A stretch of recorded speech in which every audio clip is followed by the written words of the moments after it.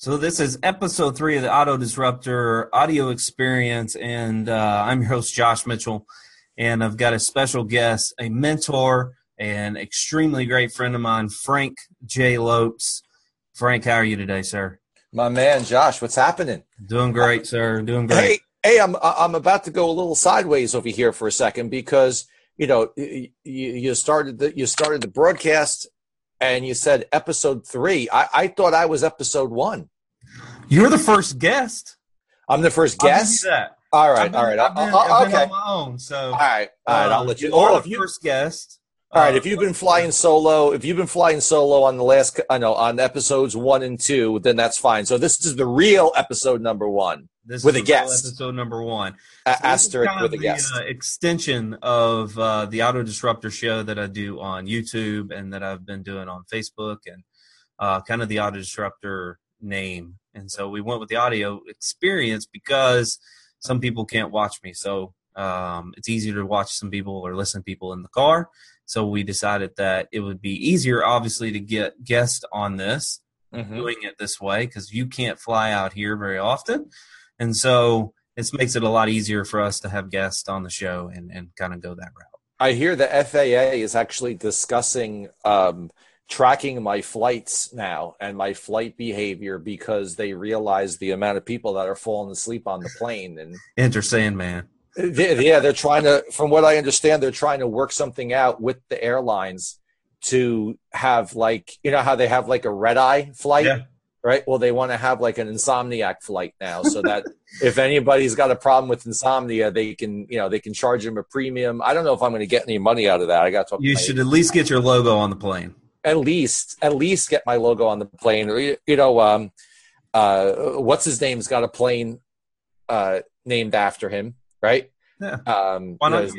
Why not me? I mean, sports teams like Real Madrid has their own plane, through Emirates. Yep. Why in the world can't there be a Get More Frank plane or an Enter Sandman plane? I see no problem with this. I think, you can definitely help Metallica sell more albums. I don't think they need any more help, but hey, man, flow power to everybody, right? Exactly.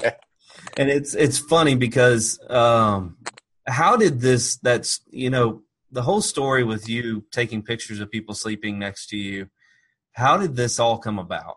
It's a weird story because you have random people that are getting ready to come to conferences like Digital Dealer or NADA, snapping pictures of people sleeping next to them. That's creepy. Okay, you think that's creepy. I want to show you something that's really fucked up. Look, so today I get a text. Okay, so I'm going to show you on the phone. So I get a text. Look at the top of the phone. You see, it's just a random number, right? Random number. So I have no idea who that is. So obviously my cell phone number is on social, right? Yes. But I do not know who that is. And look at what the text Frank is. Lopes effect. And just a picture of this person's family sleeping. I think we need to hashtag this something. So it's gotten to the point now of where people are just randomly sending me direct pictures, like texting me pictures of people asleep on planes, some staged, obviously, and I think that one's obviously staged. That might be a little staged there. And some not. So it started about a year ago. I was on a flight. I was on a flight back from, I believe it was either Vegas. It was either Vegas or Dallas. I don't remember 100%, but I was on a flight back, and there was no Wi-Fi on the plane. Right, so we're talking like a 4 or 5 hour flight. No Wi-Fi on the plane. Right, plane takes off. Oh, sorry, the Wi-Fi doesn't work. Okay, no problem. So I start talking to the guy next to me. Right, like normal. Right. I start talking to him, and we're talking back and forth. I don't remember the topic of what we were talking about. But while I'm in the middle of talking, I look like forward for a second. I look down. I'm talking, and then I pick my head back up. I look over, and the guy next to me he's fucking asleep. Right? So I said to myself, "Holy shit! Oh my god, am I that boring that I actually can't keep someone awake Well, like I can't keep them, Yeah. awake on a plane. So then all the craziness in my head starts like, oh my God, how in the world? I got to be a really shitty keynote speaker if I can't even keep one. How am I going to keep 1,000 people engaged for 50 minutes, but I can't keep one fucker next to me, awake, awake for 10, right? So, so about 10, so the guy's sleeping. About 10 minutes into the flight, the Wi-Fi comes back on, right? And they're like, oh, the Wi-Fi's on. And I'm like, oh, this is great. So I take a picture of the guy and I'm going to post. I am so pathetic, right? I'm so damn pathetic that I can't keep someone engaged in conversation for more than 10 minutes. This guy fell asleep on me. Okay. So I go and I put it up. The Wi-Fi is on long enough, basically just for me to put that up, and it goes off again. Okay. So I'm like, oh, great. Now I'm stuck here again, right? I'm stuck by myself again. Can't do any, no Wi-Fi, can't do any work, Can't do anything. nothing, right? Okay. Land, as soon as you land, your phone goes nuts because it reconnects to the cellular network again. Phone goes nuts, and I look, and it's like 100 likes, like 50 comments, and it's all me making fun of myself, right? So, okay, fine. So I winds up that, story continues to where I have I go on another trip. I go on another flight like 2 days later. Okay. And the guy next to me on that flight, he falls asleep and we didn't even take off yet. Right. So I go bang, I snap a picture, put it up, got Wi-Fi the whole time. And I'm noticing at how the act of, I don't want to say, and this was by mistake, right? So the act of like humbleness of like, look at how pathetic I am, right? Or or I guess that's somewhat being a masochist too, right? So, of how engaging that is, of how real, like it shows like how real it is, right? Yeah. Like it shows that like, oh my God, I'm so pathetic. It's not like, this isn't a post of me, like, taking a selfie over here, like, that or some stupid shit, right? Some musclehead selfie or something like that. It's like, look at how bad I suck that I can't even keep this fucking guy awake, So that led me to a whole thing about being genuine online and about being genuine on social. And then it kept going to where now I notice that like 9 times out of 10, the person next to me falls asleep, right? Yeah. So I'm just continuing the joke. That's all it is. It's all. And it's not, I've been accused of making fun of the person next to me for falling asleep to where immediately, like, I don't even have to defend myself. Just, someone else just chimes in like, what are you, dumb? He's not making fun of the person who's falling asleep. He was making fun of himself that he can't keep the guy awake. Keep him awake. To the point of where other people are staging sleep-ins, right? Or Sandman seatmates. They're staging Sandman seatmates and putting them in and tagging me, and it was funny because once I was on a flight from Chicago back to Jersey, and the guy next to me talked to me the whole way. Right. And then as soon as the plane landed, I said, okay, dude, I got to show you something. And I took my phone and I showed him the thing. I was like, so I need to take a picture of you. Of you, because you're the only one that made it. Yeah, you're the only one who made it.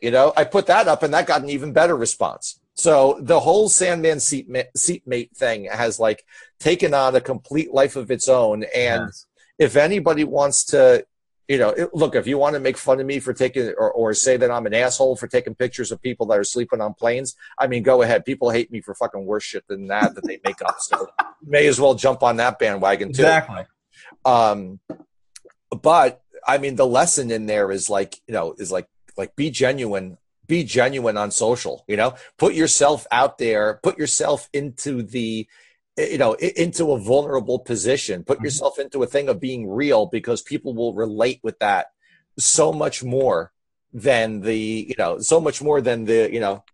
selfie shit, It's the authenticity. You're authentic. And I think that it's gotten lost in, there's a lot of people that talk about getting involved in social media, from Gary Vaynerchuk to Cardone to, I mean, pretty much anybody out there who is talking any type of social. They want everyone to get out there and do these certain things. And I think it gets lost in a lot of people that they try to be something that they're really not. Yeah. and then it backfires on you, because if you act like you're this, Billy Badass, and the reality is that you're not, eventually that's going to catch up with you. Mm-hmm. So I think a lot of people just try to put this fakeness in it. Yeah. Because they don't, some of them don't like the real them. That's the problem. And that's the problem. Like, I know I'm an asshole, and I'm good with that. And look, I'm an asshole when it comes to a lot of things too, but I'm not going to put a picture up of a Ferrari when, of a Ferrari that I rent for a day or something like that. Exactly. And I'm not going to go to the bank and, I'm not going to go to the bank and empty my bank account in hundreds and then take it and spread it all over my bed. Exactly. You know what I mean? Or something like that. Because nobody does that. Like that's really the bottom line. Like nobody Instagram and Pinterest world, it works. Yeah, but does it? I think the real thing is maybe it did for a short period of time, Exactly. But I think that whole element of it works on Pinterest or it works on Instagram. Fake it till you make it only lasts so long. Exactly. There's got to be some content behind there. There's got to be some realness. There's got to be some meat on the bone for somebody to chew on. To go with that segue, me and you have had a lot of conversations about why buys and value adds to dealerships on their online presence, from their website to what they actually believe. Mm-hmm. And that goes along with that fakeness, because, when you're talking to a dealer, and you and I talk to a lot of dealerships, and there's a fakeness when you ask them why buy from you. Or there's this genericness that happens. And some of them, I did a video a long time ago about your website matching your actual presence at the dealership, like the showroom visit, how it should be. And I mentioned that if your website's a clusterfuck, and when they enter your showroom it's a clusterfuck, well, you're doing something. It's wrong. Yeah, but at least you're not fake. But at least you're not fake. Like it's just a complete clusterfuck of an experience from top to bottom, from your website to how you treat your customers on the phone to how you treat them once they reach your actual dealership. And so it's a very difficult thing when you ask dealerships around why buy from you. You get generic responses like low prices, which is okay. Everybody says that. We've been here for 50 years. Okay, nobody cares. Nobody gives a fuck. Mm-hmm. So does that mean you're going to be here for 50 more? Who knows? We got 500 cars in stock. I'm sorry, Southern is the accent that I use whenever this conversation comes up. I'm sorry. It's okay. I get it. It's also the best. It's also like the only accent I can really do. So it's my go-to all the time. Yeah. Maybe I'll have to come up with like a Canadian or French one or something like that. I don't know. But my wife makes fun of me when I try to do some type of impersonation, and then I come up sounding like I'm, from India. So you should try. You should try to learn Jersey. Jersey? No, I'm good. You sure? I'm good. One day I'll learn. If I'm around you a little bit longer, it might start to come out. I don't know. Maybe one day I'll learn how to do it, because a lot of people don't have no idea that I'm from Jersey. Yeah.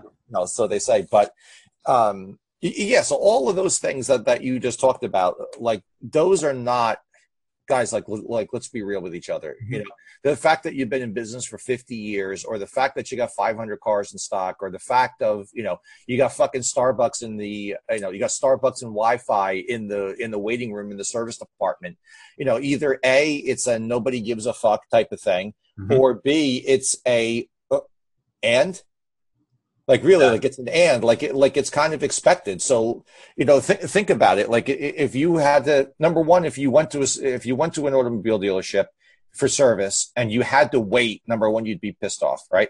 So, because now you're just burning time while you're sitting there. So if you go and you sat there and you grabbed your phone, right, and you went, or your laptop, and you went to connect to the Wi-Fi and there was no Wi-Fi, your head would explode. Why? Because you got Wi-Fi everywhere. Yeah, everywhere. You would honestly expect that there would be Wi-Fi in the waiting room, in the waiting room in the car dealership. I mean, look at the story I said before about the Sandman seatmate thing. There was no Wi-Fi on the plane. Like, I think there were 3 people in the back that were ready to like set the plane on fire because there was no Wi-Fi. So of course, we even expect it when we fly. Yeah. So how in the world is having Wi-Fi in the service waiting room? How is that a benefit? Or how is that okay, I should give you $40,000 or I should give you $60,000 for this new Tahoe or this new Explorer because you got Wi-Fi in your waiting room? It's like most of the cars have Wi-Fi in them now, so it's not even. Yeah, exactly. Like if that's not a cock and balls reason to tell someone that they should buy a car from you, I can't think of one. So it's very important that dealers actually figure out the reason why somebody should buy a car from them and realize that their why buy message and their added value message are 2 completely separate messages. Mm-hmm. They're 2 totally different things. One of them has a monetary value that can be placed on it, right? So like, for example, if you want to talk about the Starbucks coffee, fine, whatever. Nobody gives a shit. But, like if you have, if you do oil changes for free, right? For a year, 2 years, for life, whatever, that has a monetary value, Yeah. If you give loaner cars whenever somebody comes in for service, that has a monetary and a convenience value, attached to it. But it really has a monetary value because the customer doesn't have to get an Uber. The customer doesn't have to arrange for a ride, ask for a favor from somebody, rent a car, right? So, so that's one. If you wash a customer's car every time they come in for service, all of those type of tangible monetary things that somebody would have to pay money for on the outside to take care of on their car, those go into an added value message because there's value placed on them, right? Exactly. Your why buy are all of the non-monetary, but yet still tangible benefits. Like, for example, you make things easy when you tell people that you're going to make it easy when they come in, that you're going to make it, you're going to make the shopping experience very, very simple. You're telling them that any promises that they make that they're going to honor, even if it's a promise that goes against them. So if you misquote a price or something like that, you're going to honor it. That's where you're going to say that your word means more than profit. Exactly. And that all of that stuff is, look, I'm going to be frank with you. It is all to try. The whole idea with the why buy is to try to eliminate the scumbag factor that still exists in the automobile business. Okay. And why do you think that it's still there? Why do you think the scumbag thing is still there? Well, look, number one, the scumbag thing was built not over a year or 2 years or by one guy or 5 guys or something. It was built by a complete and entire industry over an extended period of time. All right. Mm-hmm. And some guys I know right now, there's some people that are watching this that are or listening to this that are going, oh, that's not true. I'm not a scumbag. I'm good. Yeah. Okay. Yeah, you are. Okay. But there's another 15,000 of you out there that weren't. And exactly.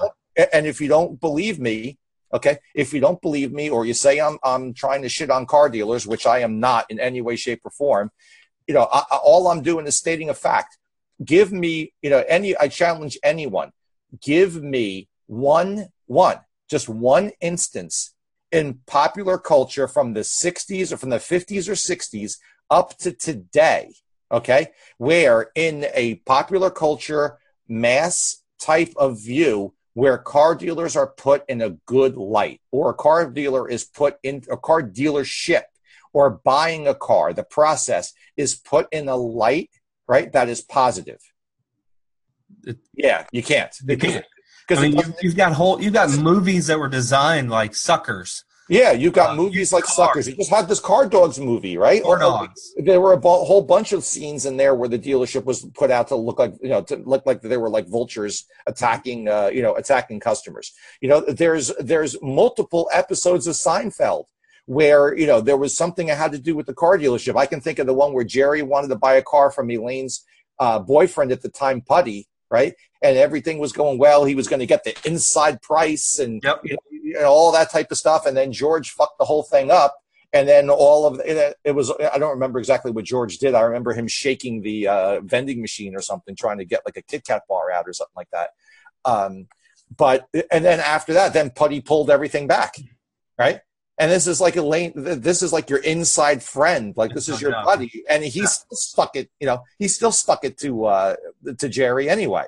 Yep. Right. So it just doesn't exist. So that's why the why buy message has to focus on eliminating the scumbag factor. It's almost like all of the things that if I hate to say this, but it's the analogy. I'm going to fucking say it. So if you're a guy, it's the guy in the bar who goes up to the pretty girl, right? That the girl and the guy both know what the guy's going after. Okay. But he's going to walk up and he's not going to tell her that. He's going to walk up and he's going to say that he's the best guy in the world. And he's this, and this, you know what I mean? And he's this and that. And he like loves puppies and, and all that type of shit, Yeah. And you know what? And maybe the guy's intentions, maybe he just wants to meet a nice girl and that's it. But he's a guy in a bar and of course, what's the girl going to think? Oh, this guy's just trying to pick me up because he just wants what he wants and that's it. Yet the guy could be like Prince Charming. He could be the best guy in the world. No matter what, both of them, whether the guy's going to be a scumbag or the guy's going to be a prince, they both have to say the same thing. Exactly. Now here's where what you were saying comes into effect, right? Of where if you say that the process is going to be simple, you got to make the process simple.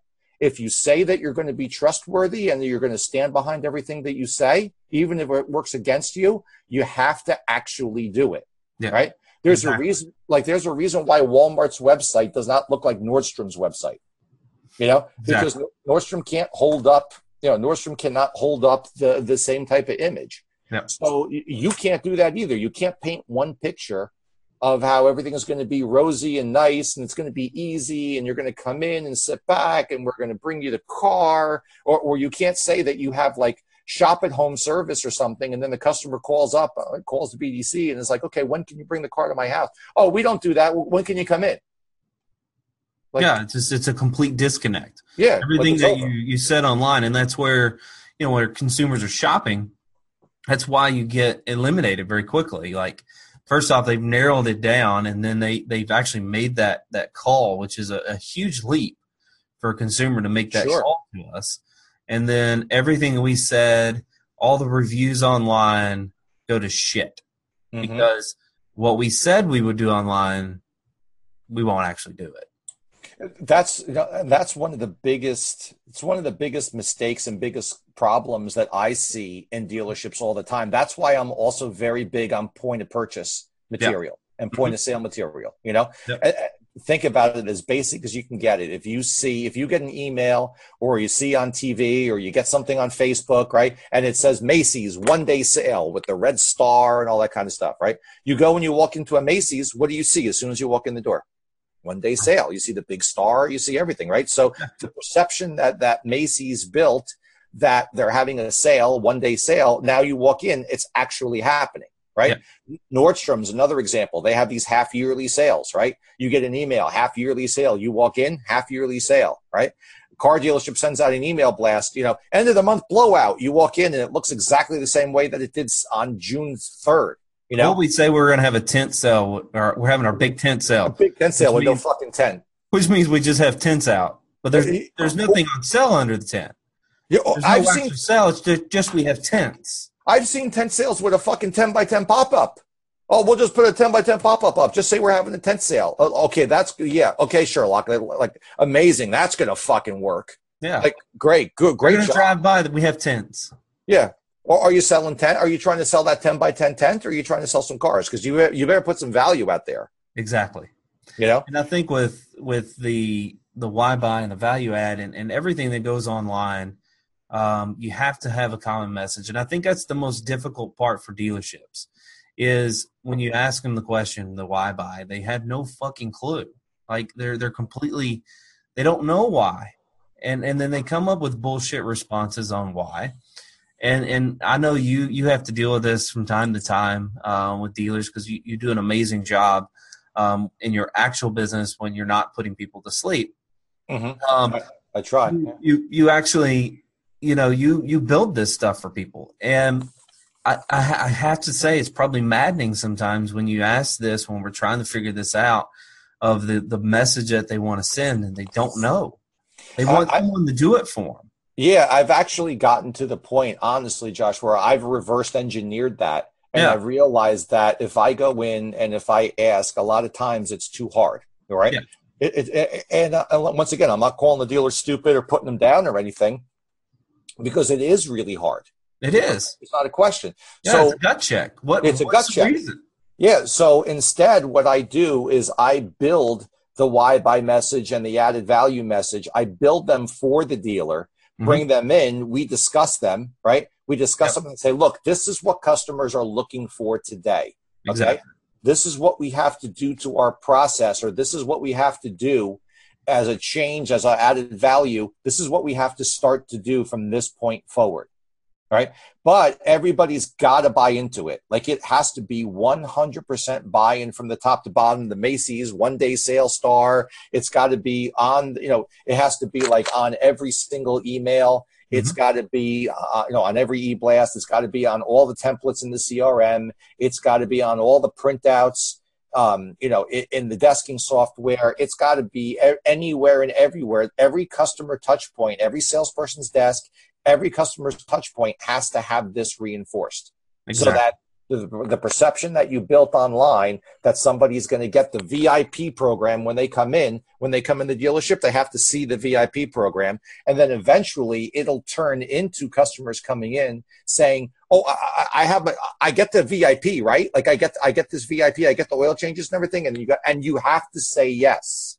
Exactly. And if somebody doesn't ask for it, you can't hide it. You have to actually put it, you have to actually put it out there and make it a part of the process. And I can't say it enough times. You cannot let the why buy message and the added value message get mashed together. You can't do it, because it'll just create a complete mess. The two thoughts are completely independent. When you put them together in the sales process, now they work. Exactly. Now it works. It's like peanut butter and jelly. Like a peanut butter sandwich by itself is okay, right? A jelly sandwich by itself is, it's kind of okay, right? But when you take peanut butter and jelly and you put them together on some Wonder Bread, right? Now you're talking about heaven. Yeah. Right. But there's nothing more. But at the same time, there's nothing that's more gross than a can of Goober after you've used it once or twice and you look inside. It's like just a mash of blah, you know what I mean? So like I said, keep the two separate, put them together in the process, because you're looking for a certain result. And that result is your peanut butter and jelly sandwich. Can't make it no simpler than that, guys. I mean, exactly. I mean, it's, and I think that's what a lot of dealerships need to hear. I think we overcomplicate a lot of different things. From our digital presence to our social presence to everything. I try to overcomplicate everything. That we need to step back and just try to make it as easy as we possibly can, and understand that it's one step at a time. How do you eat an elephant? One bite at a time. Right. And I think sometimes we try to say, well, all of our digital is just fucked up, so we got to fix it all. Like, okay, that's going to take some time. Well, no, we need it done tomorrow. Sorry, it's just you didn't get here overnight. You ain't going to get fixed overnight. And so I think a lot of dealerships, obviously need to take that advice and just remember that this is going to take time. It's going to take a lot of thought and a lot of people. You need to get a lot of people involved, because what you may think as a dealer or sales manager or digital manager is kind of the process and how the store actually operates, may be different from what your top sales guy or your salesman actually think.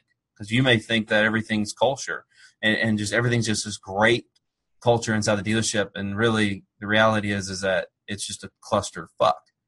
So what you said is 100% right. And let me share this. Let me share this little point as well.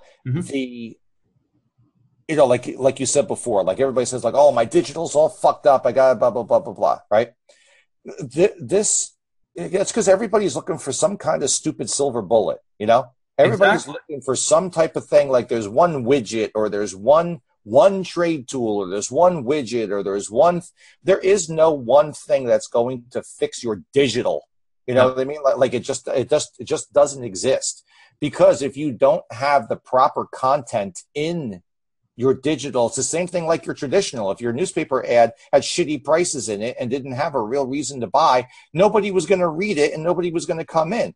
It's the exact same, It's the exact same thing. The only thing we did was we went from printed paper to this thing. Exactly. That's it. We just changed the vehicle, but we're still people and we still react to the same type of things. Yeah. So let's go back to why buy and added value message, right? If you take those items and you don't make them front and center on your website to when a customer lands, whatever page they're going to land on, right, when they come in from Google. So whether it's the home page, whether it's a search results page, whether it's a landing page that you build, that added value message and that why buy message needs to be front and center before anything else, because the fact that you have 500 or 1,000 or 2,000 cars in stock, it's only going to take you so far. The fact that you go in and you whore every single car that you have at 1,000 behind invoice, guess what? That's only going to take you so far, because you may want to, you can whore that car out 2,000 behind. At the same time, if somebody looks at your site and calls your fucking competitor down the street and they say, hey, Whoremout Motors down there, they have the car for $29,900. If it's 3,000 behind, the customer doesn't know that. But if they say, hey, they have the car for $29,900, will you beat it? What's the answer? Well, when can you come in? Sure, we can beat that, no problem. So it doesn't matter how far behind you go, you're going to lose. Exactly. You're going to lose more than you win. Yeah. And so your competitor is just going to grab hold of that and make money every once in a while, and take a loser every once in a while to beat your ass. That's right. So you got to put the why buy and you got to put the added value message ahead of everything else on the site. That has got to be your go-to, because there's also a big thing, and I get a lot of slack for this. Right? I get a lot of slack for what I just said. And I get a lot of slack, especially from OEMs, about rearranging the top line navigation on your website and putting about us first. Yep. Right? So top to bottom, left to right, instead of having new inventory there, no, fuck that. Put about us. And under that about us, the first thing is why buy here, or why buy from Paul Miller, or why buy, and then under that, extras you get here. Right? Put those things in front of the customer, because they're going to find the inventory. They're going to, right? So, and there's only by putting your message first, you're not hiding the inventory. I mean, trying to hide the inventory on a card, on a website from the customer is like trying to hide crack from a crackhead. It ain't gonna happen. It ain't going to happen. Crackhead's going to find the crack, right? Or like trying to hide your money when you got a crackhead living in your house. Well, guess what? They're going to go through your shit and they're going to find your money and go buy crack, right? That's just the way it is. So the customer is going to find the inventory, especially when you have a big search bar immediately underneath your top line navigation. And then a little bit down on the left-hand side, you have a big model selector to look at inventory. And especially when the item that's after the about us is new cars. I mean, it's right there. Right there. Not hurt anything. But at the same time, take your about us, go ahead and leave it where it is on 99% of automobile dealership websites. Leave it where it is, which is the thing, all the item all the way to the right, okay? And see how many people see it. When that's your message, that's your best play. That's the best thing that you have. You know what I mean? It makes no sense whatsoever. OEM guys hate that I say to do that. Every single dealership, and we're into triple digit number of dealerships that I've done that with. Not one has seen a decrease in inventory searches. Not one has seen a decrease in VDP views. And as a matter of fact, every one of them actually saw an increase in both of those things. And a minimum of a 5% lift, right? Just from that, a minimum of a 5% lift in appointment set ratio on their website. Why? Because they put their message first. They started to build a reason as to why the customer should make an appointment and even come in. Yeah, because it's what differentiates you from them going to another Ford dealership that's 18 miles from you, or the Chevy dealership that's 6 miles away from you? What differentiates you? I mean, consumers are going to go to where they need to go because that's where they feel the most comfortable. And so if you have a Ford site that is a dealer.com site and it looks just like the other Ford dealership site that's a dealer.com site, some of them will get confused and think that they're on your site and they're on the other site. And so if you're not going to differentiate yourself, and you're going with the price game, which is a extremely tough game to play, because eventually you bottom out and you're going to lose somewhere. Right. And you're not making gross. So your sales staff who are paid off gross, your sales managers that are paid off gross, if you've sliced gross to where you're not making anything, it's just a domino effect of a lot more than just, your consumers. You're going to sell some cars. You're not going to make any money. Your salespeople are going to be unhappy. They're going to treat customers bad. You're going to get bad reviews. And the list goes on and on from that point. Yeah, and then the cancer spreads. Then the cancer starts and the cancer spreads. You take a group, you put a dealer, a general manager, a couple of sales managers, and a bunch of salespeople all in a room that aren't, and none of them are making any money. What do you think the conversation is going to be about? Oh, yeah. Right? It's going to be horrible. You're going to be in there for 5 minutes, want to kill yourself, know, if you're hanging around with guys like that aren't making any money. And then your culture suffers when you have turnover like that and you have toxic. And it's not really that they're toxic people, but they're in a toxic environment that has caused some negativity to build and build and build. And once you have negativity and it continues to talk about, and you have sales managers, salesmen, and everybody's talking about the negative ways and it just sucks for us, then eventually that's our reality. It actually sucks. And to build out of that is such an uphill climb, to build out of a bad culture and a culture that's changed due to the facts of just, disruption inside of an organization where managers and salespeople, just a constant turnover. And your customers are going to notice this. And I think that's what a lot of dealerships that have had that constant turnover, their customers aren't as loyal, because they don't know if Rick is going to be there next month or next year or 5 years. And so it makes that, when they're back in the market, they're not looking at that dealership again because, well, Rick is over across the street now, or Rick, I don't know if Rick was in the business anymore because Rick didn't follow up. And so then you don't have that loyalty anymore. And so then they go to the next best price. And then all it is a lot more of what it is right now, to where it's just a transactional type of relationship. Exactly. And look, we all I think it's getting to the point now where we're all starting to realize this. A lot of people are talking about it a lot more now, more than ever, me being one of them, is that if we don't transition from this being a transactional type of business back to a relationship type of business, there is somebody else who is going to show up. If they haven't shown up already, there is someone else who is going to show up, who is going to do the transactional part better than we do now, and going to add a lot of extra benefits to that transaction, right? And they're going to smush the people that are currently in existence. They're going to smash them like fucking bugs on the sidewalk. Exactly.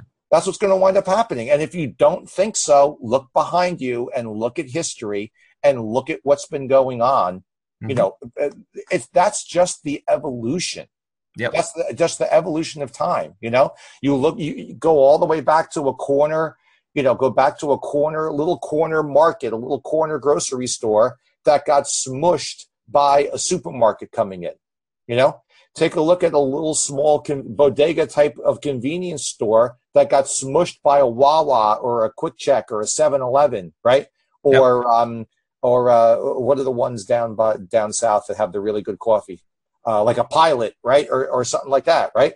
That just got smashed. Take a look at a small hardware store that got smashed by Home Depot. Okay. If you can't see that the people who behind the scenes have been buying all of the consumer data off of auto dealer websites, off of automobile dealerships. Oh, yeah. If you can't see that these people are, all they're doing is learning at a very, very small buy-in right now, because they're paying for the data off the websites. So all they're doing is learning at a small amount, at a small buy-in fee. At the same time, they're going from selling one or two things online to selling 50, then from selling 50 to selling 500, then from selling 500 to 50,000, right? And then going all the way to the point of where, hey, you need somebody to come clean your house? Just come online. We'll send somebody. Oh, you need somebody to hang a TV for you? Come online, right? Come on to our website, and we'll find somebody. We'll get somebody over there to hang a TV for you. As all they do is just building consumer confidence in their brand, little by little by little by little by little by little, and then the next thing you know, they're selling cars. And what are they doing? They're bringing the car to the customer's house. They're letting the customer test, going on extended test drives, 24-hour test drives. They're doing things like dropping the car off for service. When it comes time for service, somebody comes and drops it off. Somebody comes and picks it back up again. They're going to wind up doing everything, and they're going to have the credibility because they never had the scumbag effect touch them in the first place, because they were never a scumbag. All they've done from, let's call it out, all Amazon has done from day one is increase convenience, increase speed, and in the process, increase customer confidence, little by little by little. I'm not saying that it's just Amazon. It could be Google. It could be one of the 50 to 100 different companies that are buying that are buying consumer behavior data off of dealership websites right now. Yep. Right? Could be any one of them. We've seen a couple startups. What do you think they're doing? They're watching the startups fail. They're looking for their mistakes. They're looking to see what they've done right, what they've done wrong. They're just going to evolve into that. So either we can get ahead of it and make it so that any one of those guys looks and says, you know what? The friggin' automotive industry, man, those guys got that tightened up, man. They've got that locked in. I ain't dealing with that. Forget it.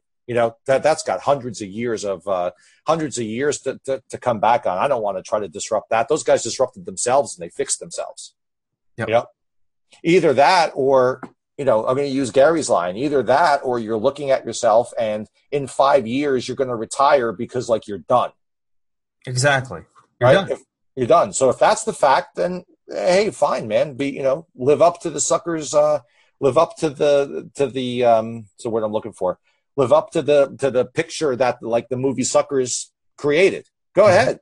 Go for it. If you're going to be out in 5 years, but at the same time, if you're going to be out in 5 years and you want to actually sell your place for top dollar, right, and top value, because you've got a tremendous amount of units in operation, and you've got an absorption rate that's in triple digits, with and the first two digits are a 1 and a 5 or a 1 and a 7, where you can get top dollar for it, or you want to leave it to your kids or whatever.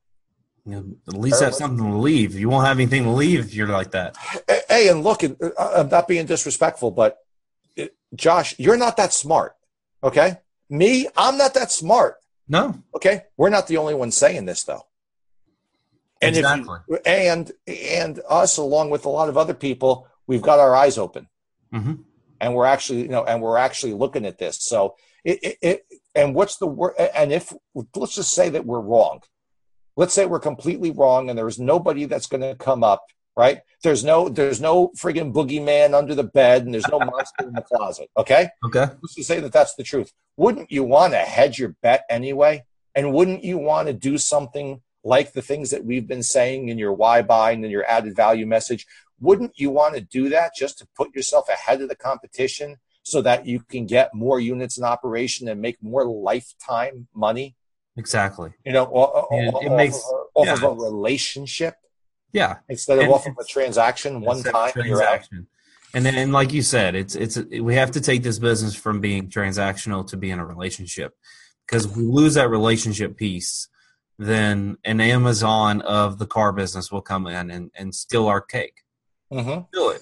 And we won't be able to do anything about it. Like, let me give you, we're going to go over on time, but whatever. Let me give you another example of one of these, right? I recently did like a webinar type of conference type of thing for a few automobile dealership associations in Canada. Okay. And during the course of it, there was, the gentleman who was moderating, Mike Cirillo. A lot of people know him. He's a great dude. So Mike said, hey, there's two guys here from that work in the medium and heavy truck industry, right? And they're wondering what type of tips and everything you can give to them. Yeah. And I was like, well, wait a minute. Number one, I shouldn't be giving tips to them. To be honest, they should be in front of the room and they should be giving tips out, talking about relationship selling, because the whole medium and heavy truck industry is all built on relationship selling. Exactly. Everybody that, every single dude that runs like a fleet of, like, say, for example, for a food warehouse or for a, whatever would have a delivery company, whatever it would have like a small to medium sized fleet of trucks, has a like Rick or a Bob that works over at the Volvo truck dealership or that works over at the Mack truck dealership or whatever, right? Yep. And whenever they need anything, like, they don't even think about calling anyone besides Rick or Bob. Like, those guys don't go online and search Mack, 3500. I don't even know what the fucking models are, right? I don't either. You get my point. Like, nobody does that. They take this thing and they call, hey, Rick, I need a new truck. I need an 18-foot body on it. I need a hydraulic lift on the back. How quick can you get it to me? And that's it. They should rewind that and reverse engineer it all the way back to, how did Rick get in front of that guy? Exactly. And then just scale that. Mm-hmm. Exactly. And what is it? Relationships. Yeah. It's all based on relationships. Fucking Rick didn't lie to that guy one time, or Rick, when the first time the guy called him on the phone, Rick didn't say, yeah, sure, I can beat that price. When can you come in? It was a whole different thing. It was a whole thing about, like, hey, do you have loaner trucks that you can give out? Hey, when, do you have a fleet? Do you guys have a fleet of tow trucks so that you can come and pick up my truck if it breaks down on the side of the road? And, you know what I mean? Yeah. And stuff like that, because there was value there. And there's also a tremendous amount of value in being able to pick up the phone and have Rick answer it and answer a question, or get something, or get you something that you need right away. Exactly. So that relationship selling, man. It all comes down to relationship selling. Like, we could have done the whole podcast by me just saying relationship selling. And then we could just name it. Yeah, and then we could just tell more stories about people falling asleep on planes. Hey, that's what we're here for. So I want to thank Frank. Obviously, Frank, you've been a mentor to me, and a good friend, and I appreciate everything that you've done for me, and the conversations we've had mean a hell of a lot to me. And Frank, you have your show. Please plug that real quick for those who are listening that may not know. So just a very, very quick plug. Get More Frank 365 every day, or close to every day. Tough. It's tough. It's tough. Close to every day. I put up a new video. Everything is under 3 minutes long. It just, Get More Frank. So we just get right to the meat and potatoes, right to the heart of whatever the message is. I just deliver it to you really quick. And it's always going to be something that is based on, something that's of value to you. Yep. Whether it be motivational, inspirational, or whether it be a tactic. I'll probably take 4 or 5 little 2-minute segments out of this podcast, and chop them up into videos for this, and all you're going to get, like, you'll probably get the goober joke out of it, for example. That was good, right? It was good. That was actually pretty good. I actually came up with that this morning in a Facebook message to somebody. But and that's all it is. It's out there every day on Facebook, on YouTube. Very easy to find. Just hashtag Get More Frank, and you'll find it right away. Awesome. Appreciate it, Frank. And thank you guys for listening. Tune in soon. Don't know when I'm going to actually start doing this. I need to set a date. So You maybe need to in the just commit. comments. You see, look at everything that you just said, Josh. There was a lot of wishy-washy, fucking non-committal type of I don't know when I'm going to do this again. Now, this is going to be done look, I'm going to correct you right now. I'm your mentor, so here it comes. We're going to do this every single week. There is going to be a new Every single week it'll happen. I don't know when the actual. So let's go with that's semantics. Nobody cares about that. That's exactly. the logistical shit. We'll have it on there, and appreciate. Look forward to a new Auto Disruptor podcast every single week, right here where you're seeing this now. It's going to be, it's going to be there next week, the week after that, until Jesus comes back. So make sure you tune in. That's why he's my mentor, because he kicks my ass. Thank you guys for listening. See you later, man.